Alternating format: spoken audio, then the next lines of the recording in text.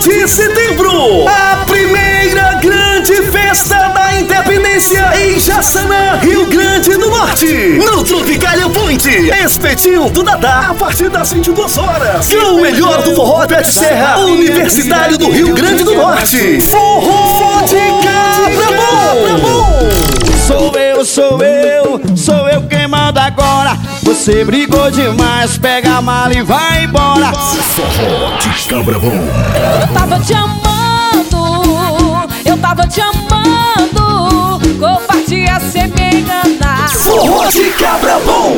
Guti, guti, guti, guti, guti, guti, guti. A galera secando os copinhos. Isso em geração. É neste dia 5 de setembro, a primeira grande festa da Independência em JAÇANÃ, Rio Grande do Norte, no Tropicália Point, espetinho do Dadá, a partir das 22 horas, com o forró de cabra bom. Isso em geração. Você não pode perder. Realização CC e KB Produções.